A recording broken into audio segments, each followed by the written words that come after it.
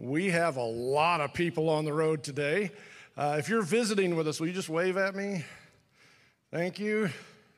Are you guys the 8 we knew were coming? Nice to have you with us.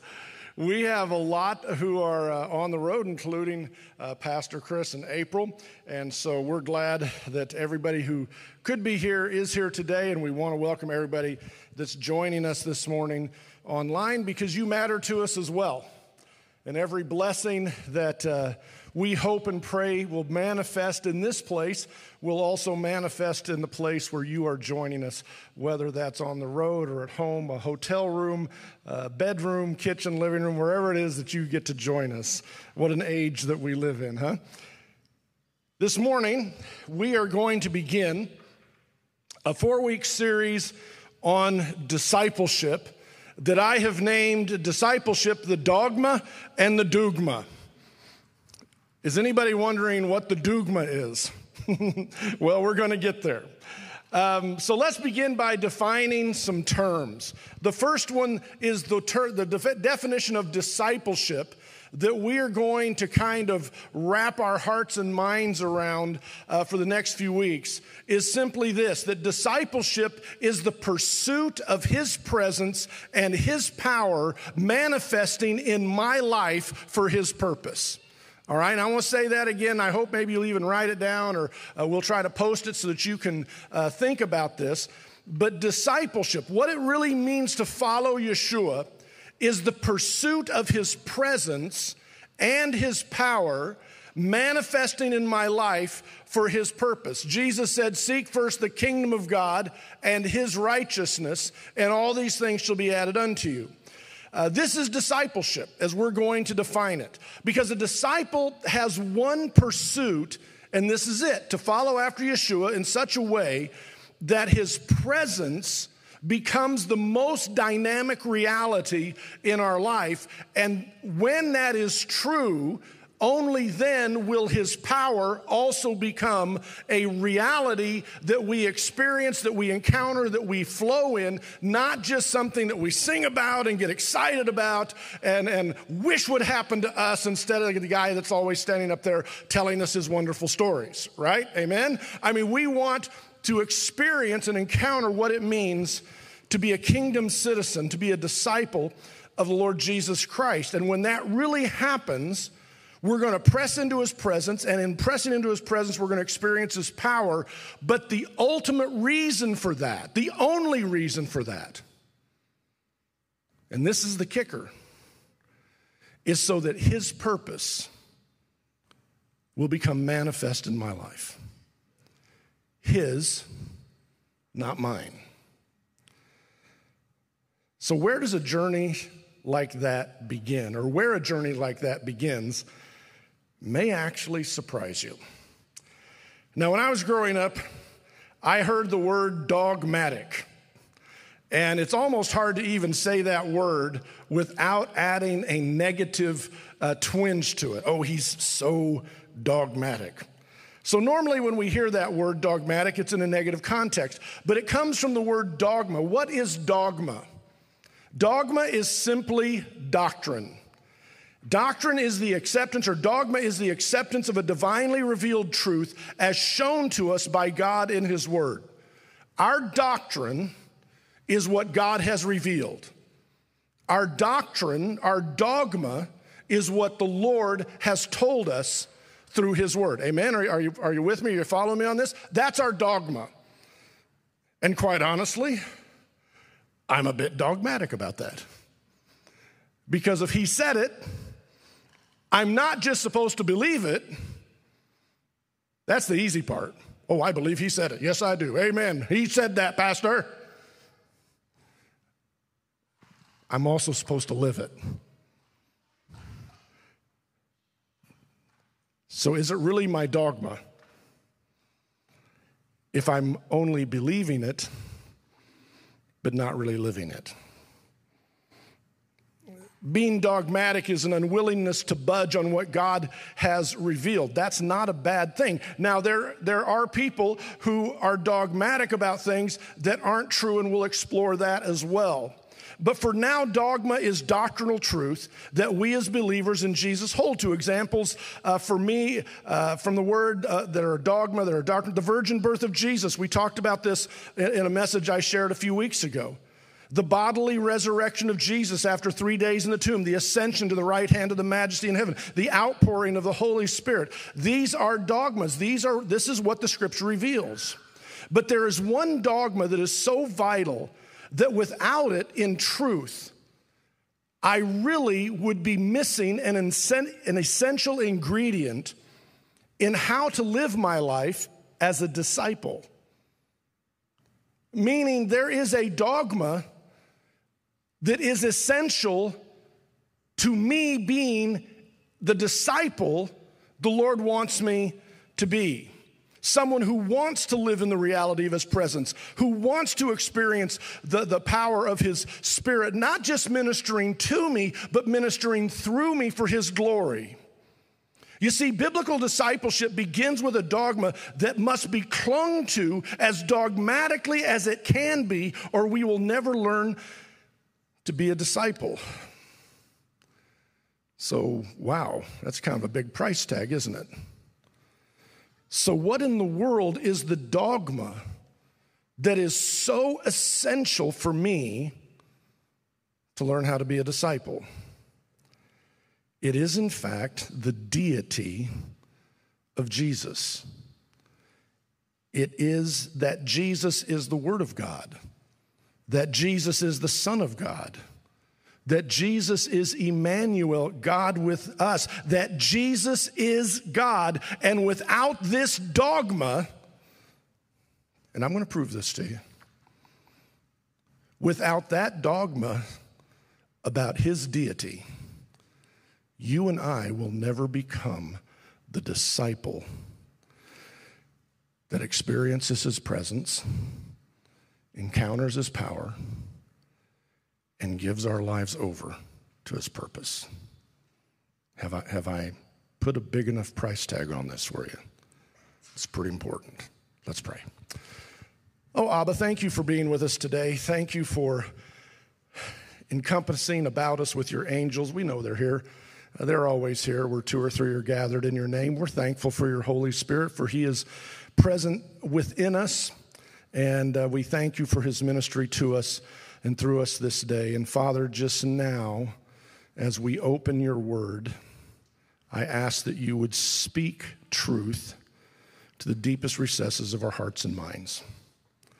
Let the dogma of who Jesus is become the reality of who we become. I pray this in his name. Amen. So, as I said, that's a pretty intense thing to say. I mean, let me just transition now from dogma to Dugma. Anybody want to know what that word means? Let me tell you my first experience with the word Dugma. Everybody say Dugma. You got the dogma and you got the Dugma, all right?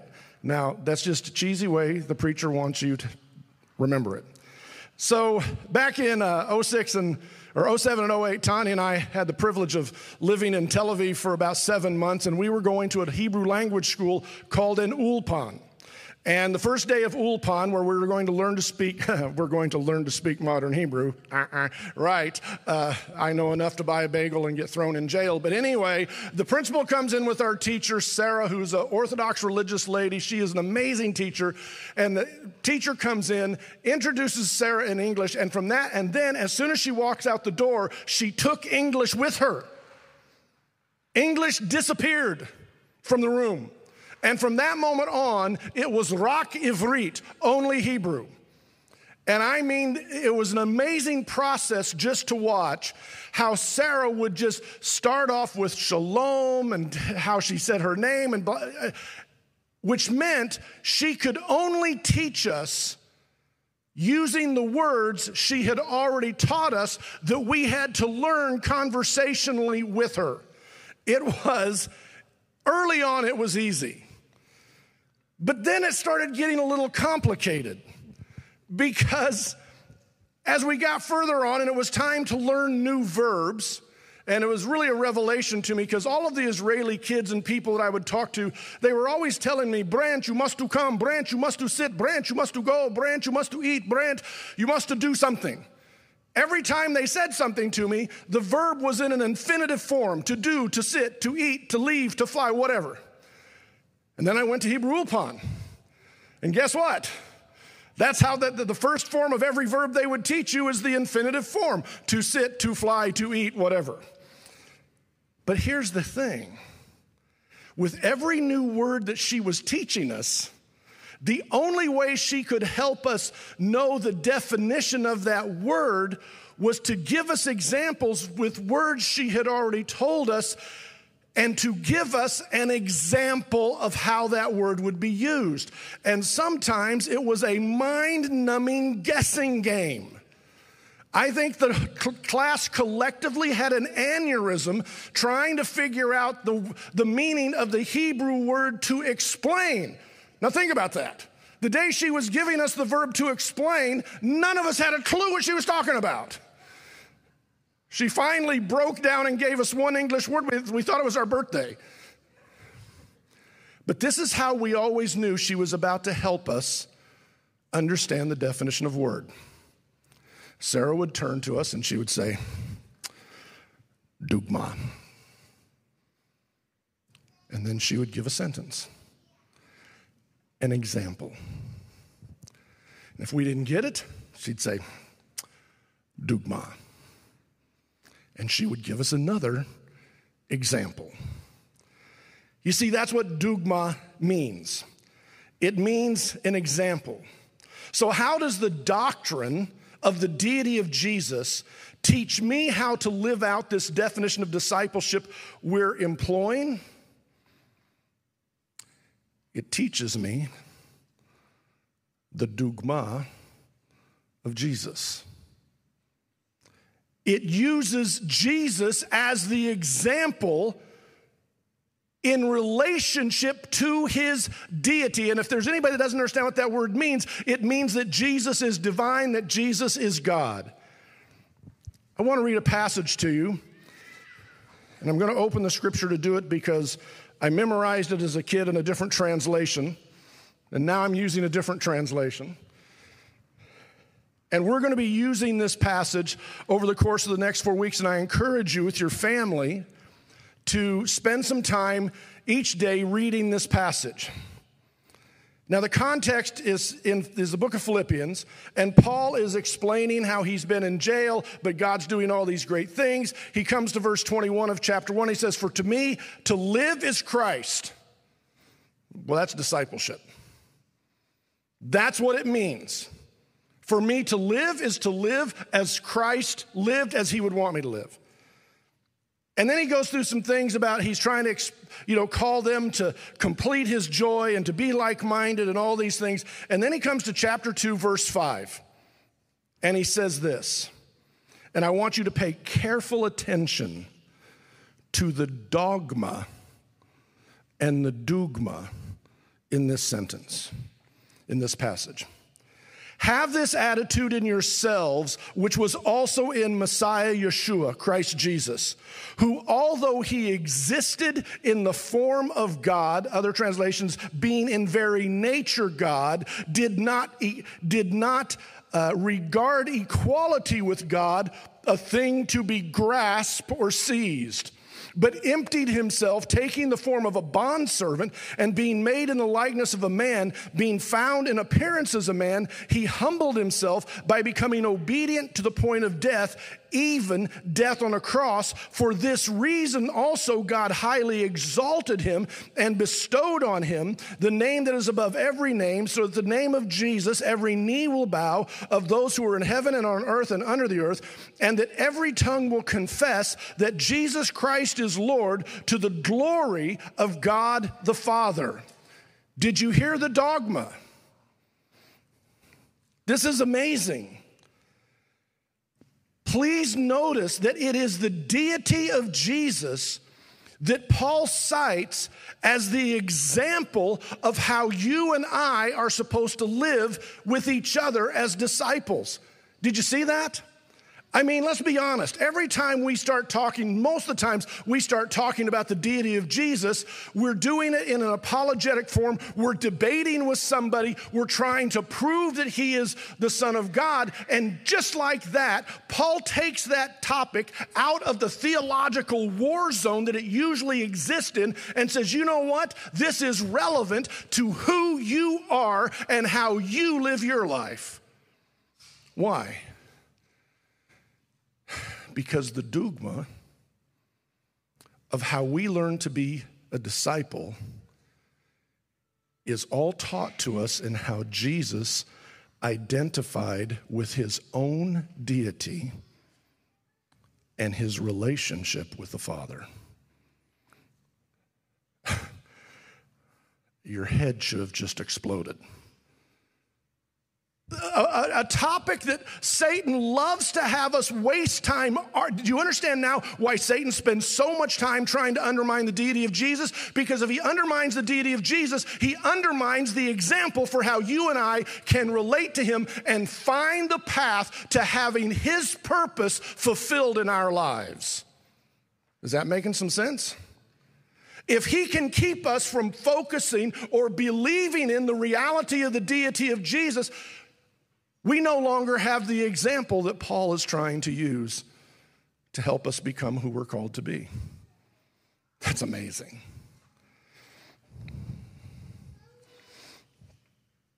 Notice how this verse extols that dogma. And notice this, for people who say, well, you know, Jesus never really claimed to be God, and that was just made up later and blah, blah, blah.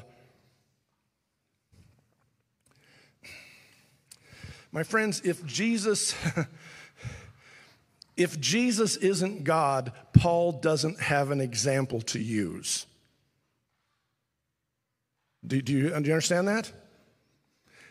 If Jesus isn't humbling himself in relationship to his own nature as God, and that's going to be the example of what we do to become the disciple. There's no example. There's no comparison. There's no Dugma. Kind of dumb, isn't it? When people come along and say, oh, that's not an important topic. It's actually a critical topic. So let's dive in, because we need to spend some time looking at how this dogma determined who would and could become disciples of Jesus Christ, and answer the first question of discipleship, which is this: where does discipleship begin? How does it begin? Now, much of our study is going to come from the Gospel of John, which highlights Jesus' relationship with the Father as the Son of God. In fact, the Gospel of John, more than any other gospel, is almost exclusively related to that topic. So I'm going to read a couple passages that you're very familiar with. John chapter 1, in the beginning was the Word, and the Word was with God, and the Word was God. He was in the beginning with God. All things came into being through him, and apart from him, nothing came into being that has come into being. In him was life, and that life was the light of men. You're all familiar with that. The Word became flesh and dwelt among us, and we saw his glory, the glory as of the only begotten from the Father, full of grace and truth. We don't need to belabor the dogma that John begins the gospel with. It's quite clear. Jesus is the Word of God. He therefore is God. Amen? That's the dogma. If you don't like that, if you think that's something that Paul invented, well, you're going to have trouble with John.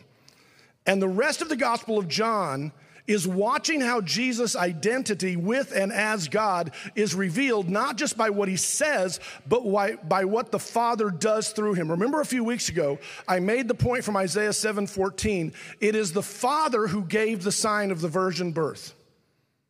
It is the Father's testimony. If you reject Yeshua, you are rejecting the testimony given by the Father about his Son. Why? Because Jesus, and you'll read this over and over and over again, we're going to see this as we go through the Gospel of John, over and over and over again, Jesus is going to say one thing repeatedly: I only do what I see my Father do. I only say what I hear my Father saying.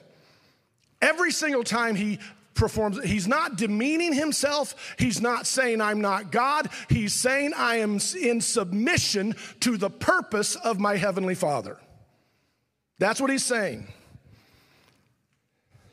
Remember the meeting with a leading Pharisee named Nicodemus?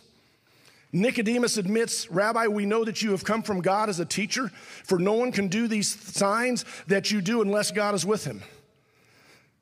So here's what we know. The Pharisees are talking. Some of them are willing to admit that the things that Jesus is doing definitively shows a direct relationship with God. Because no one could do the signs he was doing unless they were from God. I want you to hear that. For no one can do these signs that you do unless God is with them. Do you hear what Nicodemus is saying? You are doing things only God can do. Did you hear that? And Nicodemus is a Pharisee. One of the original few that were able to see and hear what was happening in front of them. So this morning I want to look at the rest of the Pharisees, because Nicodemus admits what they've already discussed. So why does Jesus respond by telling Nicodemus that unless one is born again, he cannot see the kingdom of God? Well, first of all, please take note of this, and I don't have time to go into a great historical, citing of sources and documents to prove this. You'll just have to trust me and do your own research. But please notice that the whole terminology of being born again was and is the terminology of repentance, and it was known already at that time to Israel. This was not new terminology. This was not a new concept. Neither was it a new concept to connect repentance and going to the mikveh to be immersed in water, because that was considered the doing of repentance and is directly linked in Judaism to this very same terminology, you must be born again. This is why Jesus is kind of stunned when Nicodemus doesn't get that, because he's one of Israel's teachers. Jesus says you cannot see the kingdom of God if you do not repent. He is not in that moment talking about the future kingdom. He's speaking about the present manifestation of the kingdom of God, the Malkut HaShamayim, that Jesus is demonstrating right then. And he's saying if you don't repent, you will not be able to see the kingdom of God. Now, let me just add some words to that. Even when it's right in front of you. Have you ever had a relative that you just wanted to bonk upside the head because you could see all the ways that God was moving, you could see all the things that God was trying to do to get their attention, and they were just utterly oblivious to it? I've heard of people that have relatives like that. It's irritating and infuriating all at the same time. But it is possible to have the kingdom of God manifesting right in front of your face. How do I know that? There goes Lazarus. Well, that's weird. 4 days ago, he was dead. Wonder what that means. Nothing. Isn't that the same guy that used to drive us crazy every time we walked in the temple door? Money, money, money, money, money. And now he's walking beside me into the temple courts. What's happening here? You see, you can have the kingdom of God right in front of your face and not be able to see it and not be able to hear it. Something has to happen to change that, and that something is repentance. Jesus then speaks about the future kingdom and says, unless someone is born of the water and the Spirit, they will not enter the kingdom of God. And I think that means the future kingdom. So where does our journey into the kingdom begin? The manifestation of God's presence and power now, and the ultimate definition of his kingdom that's coming. It starts with repentance demonstrated in the waters of immersion. Why are so many Pharisees unable to see and enter the kingdom of God? Luke chapter 7, verse 30 tells us plainly, and I want you to hear this. But the Pharisees and lawyers, I'm quoting Luke 7:30, but the Pharisees and lawyers rejected God's purpose for themselves. Notice what it says they rejected. They rejected God's purpose for themselves, not having been baptized by John. That's a mind-blowing verse. That somehow, when John came preaching with all of the signs of who he was and where he was and what he was saying, they should have been able to discern this is the forerunner of the Mashiach. And yet, when he called them to a baptism of repentance, what did they say? Not necessary. Not for me. And Luke tells us that because of that, in rejecting this baptism that John was calling Israel back to relationship with God, the result of that was they rejected the purpose of God for their own lives. My friends, if a journey towards being a disciple, someone who daily experiences the presence and power of Jesus in their lives in order for God's purpose to be fulfilled in us begins with repentance, and someone chooses not to repent, then that journey never really begins. Because that's where it starts, with repentance. But remember, we're talking about the dogma, the deity of Jesus, and the Dugma, the example that he set. So what example did Jesus give us? Jesus submitted to the baptism of John. I mean, if you really want to read some of the worst commentary on any topic of the Bible, go study the baptism of Jesus. I'm not trying to bash people, but it is grasping at straws. And the reason that most commentators grasp at straws for a definition of what it means to fulfill all righteousness is because they don't listen to Jesus and use the definition of righteousness that he uses. So what's going on with the baptism of Jesus? Did Jesus need to repent? Yes? No? Yes. Now, the problem is not the word repent. The problem is our definition of what that means.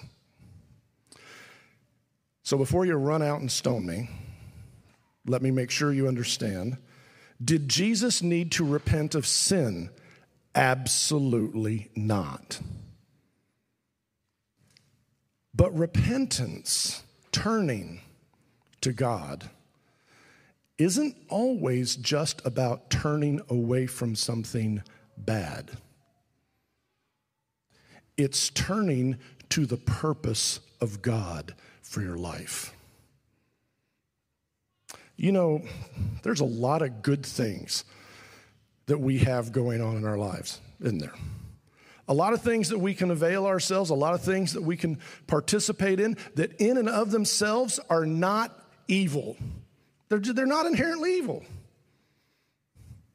And yet some of us need to repent of them. What do I mean?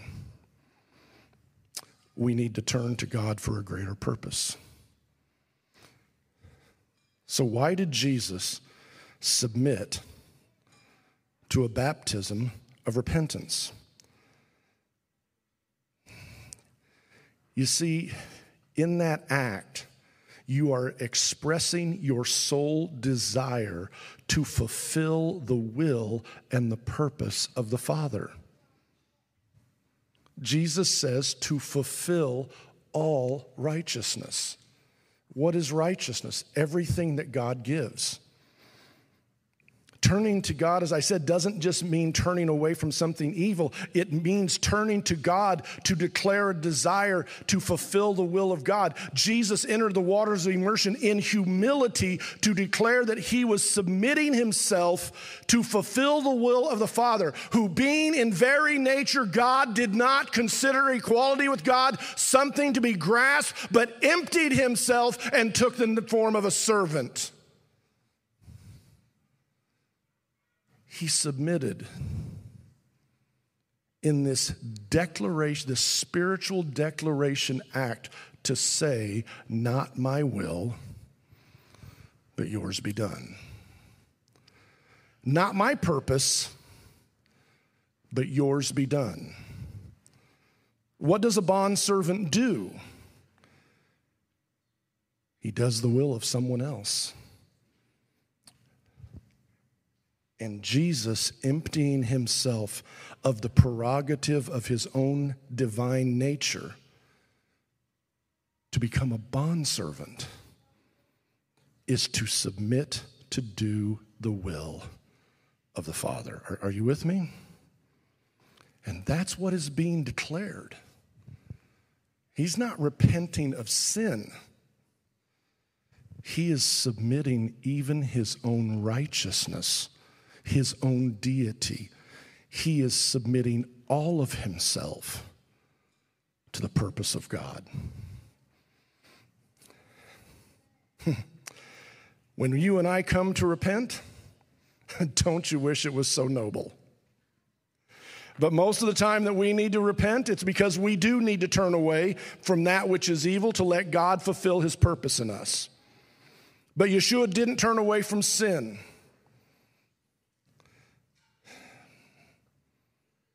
But he had to empty himself of his own divine prerogative. My friends, please hear this. This is the Dugma of discipleship. It begins with the emptying of ourselves, not just of our sin, but even of our own righteousness. Ouch. It begins when who we think we are is not as important as letting God fulfill who he created us to be. That is repentance. And that's where discipleship begins. That is humility. And that is where repentance or discipleship begins. You see, that's where all righteousness can begin to have its way even in our lives. You see, the Pharisees provide a stark portrait, a contrast, the exact opposite of this. They didn't need to repent in their eyes. They thought they were already fulfilling God's purpose in their lives. They were the worst definition of dogmatic. But here's where the contrast between them and Jesus becomes quite vivid and quite helpful. Their dogma was about their own righteousness. And they wouldn't submit to immersion because of their own righteousness. But look what Jesus did, who being in the very nature God did not consider equality with God something to be seized, but humbled himself and became a bondservant and submitted even his own identity, his own deity, his own will, his own righteousness to God.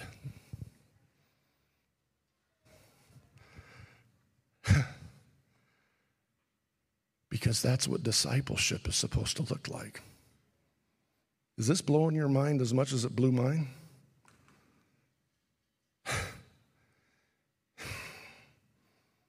He wasn't baptized because he had violated righteousness. He was baptized because of righteousness. Wow.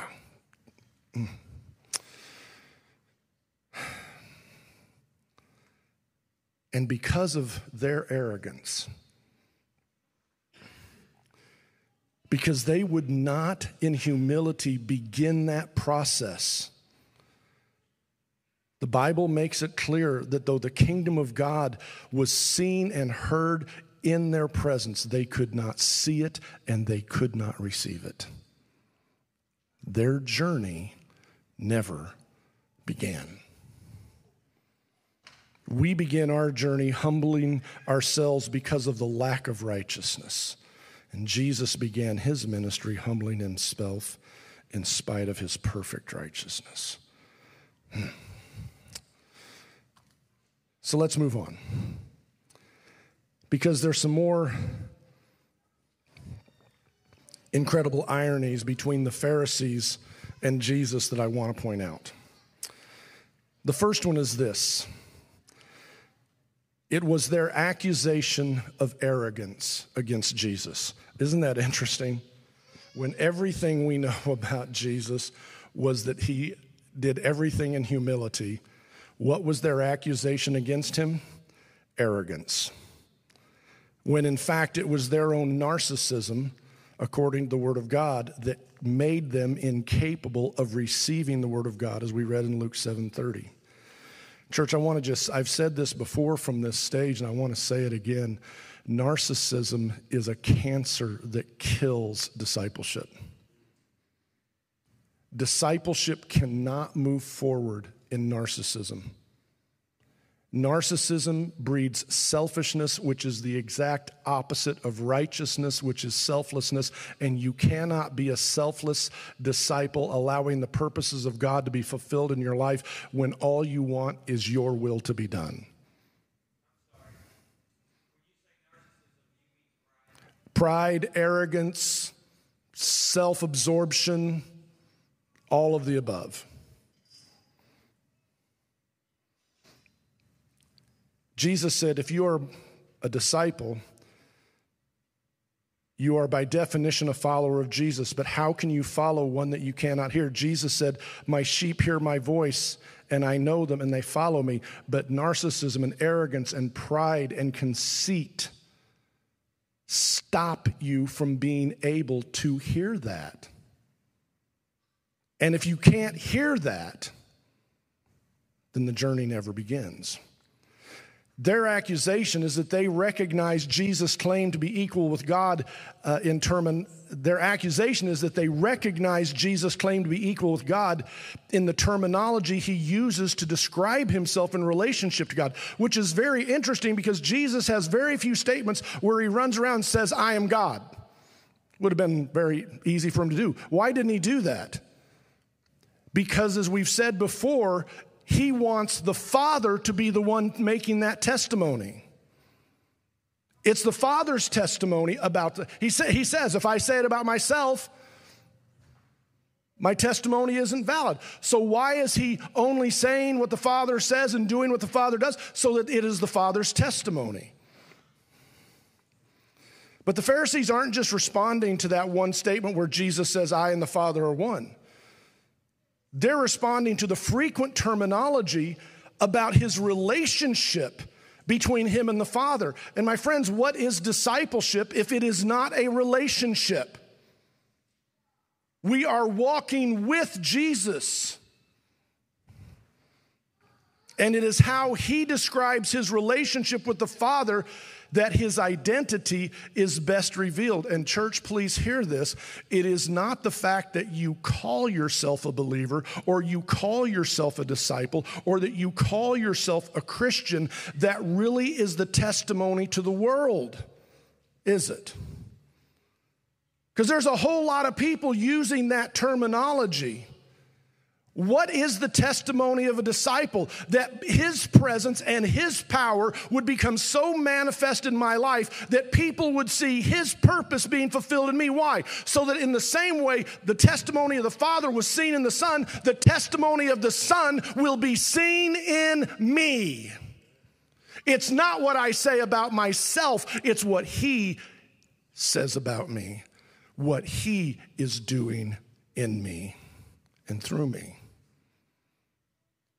Man, I just thought this deity of Jesus stuff was something to argue about. And it's actually the way I'm supposed to be living. Their accusation is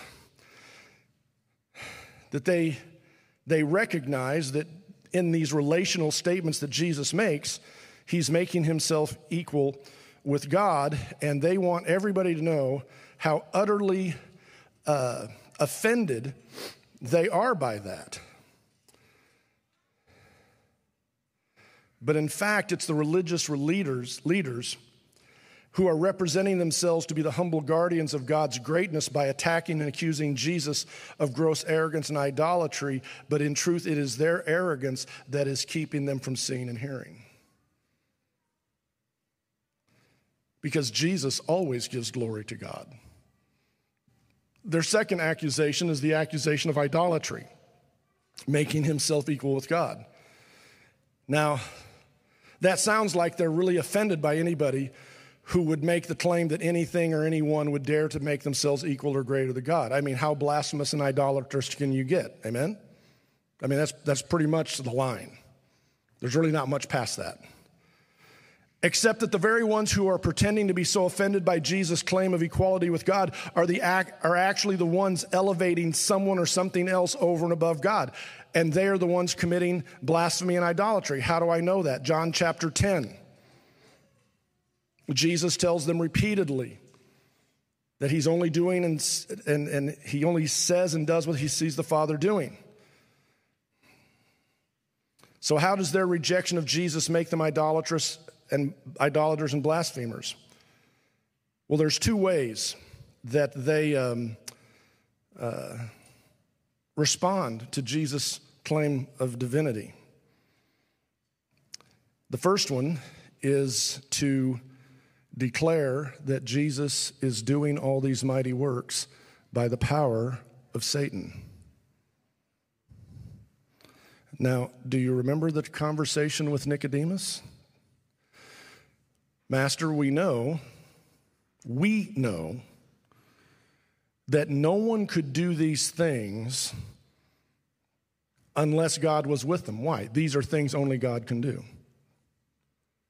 And now the Pharisees have just said, oh yeah, Satan can do those things too.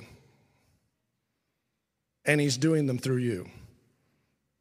Come on, church. Do you just realize how blasphemous that is? The very ones who are so offended that Jesus would make himself equal with God just made Satan equal with God. So who's committing idolatry and blasphemy? When you say that Satan can empower a man to do the things that only God can do, that is idolatry and that is blasphemy. Ooh. Ouch.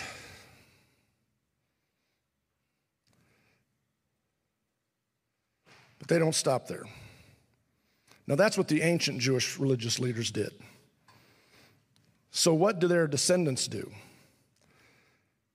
Well, their descendants who wrote the Mishnah and the Gemara and the Talmud, and I'm not bagging on those, I'm not saying that everything in them is bad, but they had to come up with an explanation for how Jesus did the miracles that he did. And there's a couple things you need to know. The first one is simply this. Judaism, by and large, does not deny that Jesus did these things. I just read a book not long ago, written 2002, 2012, by a Jewish scholar who looked at the four Gospels and the narrative of the resurrection of Jesus Christ and came to the conclusion it was an absolute historical fact. And he's not a Messianic Jew. When you read in the Talmud, they don't go through, hey, these things never happened. They don't deny that Jesus healed the sick and raised the dead. Their forefathers decided that must have been done by the power of Satan, but they have to have a different answer. And so their answer is not that Jesus did these things by the power of Satan, but even worse, that this is the most common answer, that Jesus performed these miracles by the misappropriation of the sacred name of God. That Jesus learned the exact pronunciation of the Yud He Vav He and invoked it to perform miracles, thus rendering God incapable of controlling the outflow of his own power, thus declaring God is not omniscient, he's incompetent. Come on, church. That's a nuclear bomb. If you're going to reject Jesus, you have to have a lucid reason for how come he could do the things only God can do. The ancient Pharisees said, blasphemy and idolatrous wise, Satan did them. You just made Satan equal to or greater than God. And now their descendants are saying, well, Jesus as a mere man learned how to trick God out of his own power. Literally what they're saying is Jesus learned how to grab and seize the power of God for himself. Isn't that interesting? Isn't that ironic? Because it's the exact opposite of what he actually did. He emptied himself of his divine prerogative. He didn't seize onto the fact that he was God. If Jesus is just a man and can confiscate the power of God for his own selfish use, then so can any man alive. Thus, God is not greater than men, but must constantly be on the lookout to make sure that man doesn't steal the essence of his power. Folks, do you understand how idolatrous and blasphemous this is? Their ancient forefathers made Satan equal to or greater than God, and their descendants, without thinking about what they're saying, are willing to suggest that men can be more wise, more powerful, and steal the power of God. So tell me again, who's committing blasphemy and idolatry? Now, folks, my point is not just to beat them up here, but to make it very clear for you and for anybody else who's watching, especially those from the Hebraic roots background who have started doubting the deity of Jesus, who have started moving away from him. You better have a better answer. You have to have an answer for how Jesus did these things, because to deny that he did them, you might as well just say Abraham Lincoln never lived. You might as well say the Holocaust never happened. You might as well just be one of those people that shows intellectual ignorance by denying things that are factually, historically, and scientifically proven, because you better have a better answer than, well, Satan did it, or a mere man did it, or he just didn't do it. Because this whole thing called Christianity, this whole movement, the early church of the Jewish people that formed the early church, this didn't happen because of a rumor about a man who was doing things. Amen? Movements based on rumor die. And this one didn't. It's kind of ironic that they would accuse him of somehow seizing the power of God. I just have to sidebar. It's funny how history repeats itself. Have you noticed that the people who got most engrossed in the sacred name movement were the first to abandon the deity of Jesus?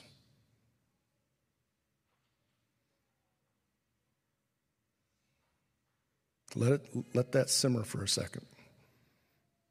Well, if I just can figure out how to pronounce the sacred name, then I'm really going to have this connection with God.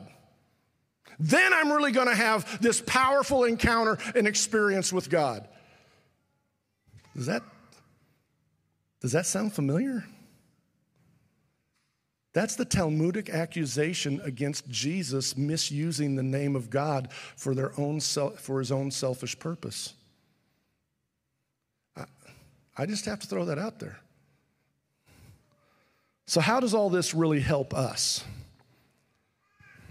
If Jesus' desire to fulfill the will of the Father begins in this water declaration of submitting his will to the greater purpose of God, in this act of humility, that's where our journey has to begin as well. Not with seizing or clinging to our own sin or our own righteousness. And my friends, people do both. In a moment, I'm going to be calling the worship team to come forward, and there's some things I want you to begin considering. In fact, I'll just invite them to come now. You see, there are people whose journey in discipleship is dead in the water for two reasons, one of two reasons, or both. One is, this journey has to begin in repentance where you let go of sin. And I know, because I've used this paradigm in my own life, oh, sin is just so powerful. Sin has seized me. We like that paradigm, don't we? Because if I can just say that sin has seized me, then what? I'm a victim, not a sinner.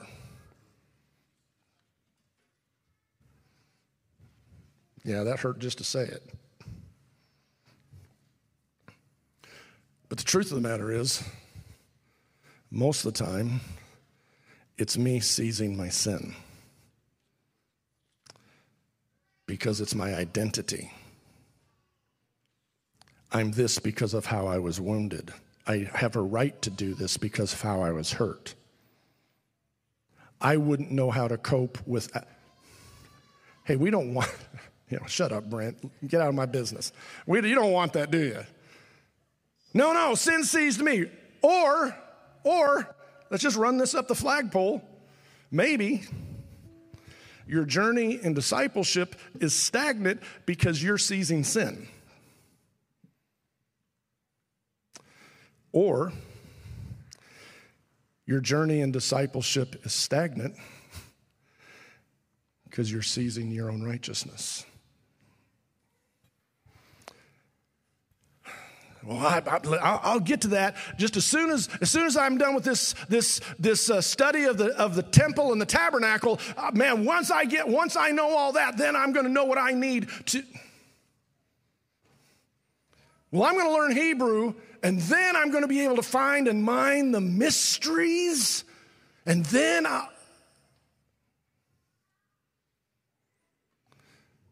God said, "This is my son. Listen to him." Jesus, listen, don't misunderstand. I love the tabernacle. I love the temple. I love the times of the Lord. I even love the Hebrew language, even though it makes spaghetti out of my brain sometimes. I love all of that context. But the Father said, listen to him. You know, if we'd done that, all of our crazy definitions for why Jesus got baptized probably wouldn't have been so dumb. Because he told us what righteousness was, and then he told us he did it to fulfill righteousness. Oh, if we just listened to him. Because that's where discipleship begins. Not just in letting go of my sin, but letting go of my righteousness. All that I know, all that I've done, everything that I think makes me me, so that I can find in his presence, his purpose, and his definition of all that he has made me to become. But it all begins with emptying ourselves and letting go. And when we do that, and I promise if you're here today and you feel stuck, it's not that you have to go back and get baptized again because you weren't really. Sometimes we just come out of the womb like Esau. Remember how Esau came out of the womb? Clutching his brother's heel. Let it go. You gotta let it go. So we're gonna have a song, we're gonna worship now, and we call this a time of response, and I'm gonna invite you to stand. And as we share this song together, what does the response mean? It's just a time for you to think these things through, and you can sing, you can pray. You need to come down and kneel at the steps and just have some one-on-one with God, that's fine. If you just kind of come to that place where you realize, you know what, I'm holding on to some things, Lord, and I realize I'm not moving forward. Some of you need to release some sin. Some of you need to release some of this righteousness. Some of you just need to decide it's time to empty, just kind of sick of me and ready for more of you. In a couple of weeks, we're going to do a baptismal service again, I think the third Saturday of this month. And some of you may have never called on the name of the Lord Jesus. You've never invited him into your life to become Lord and Savior and submitted to him. Some of you have never had that covenant baptism where Acts 2:38, where you lay down your life and say, dead to me, alive to you. Some of you need to be thinking about maybe signing up for that. But until that day comes, empty yourself, and you will be filled with all that he is and all that he has for you. Let's worship.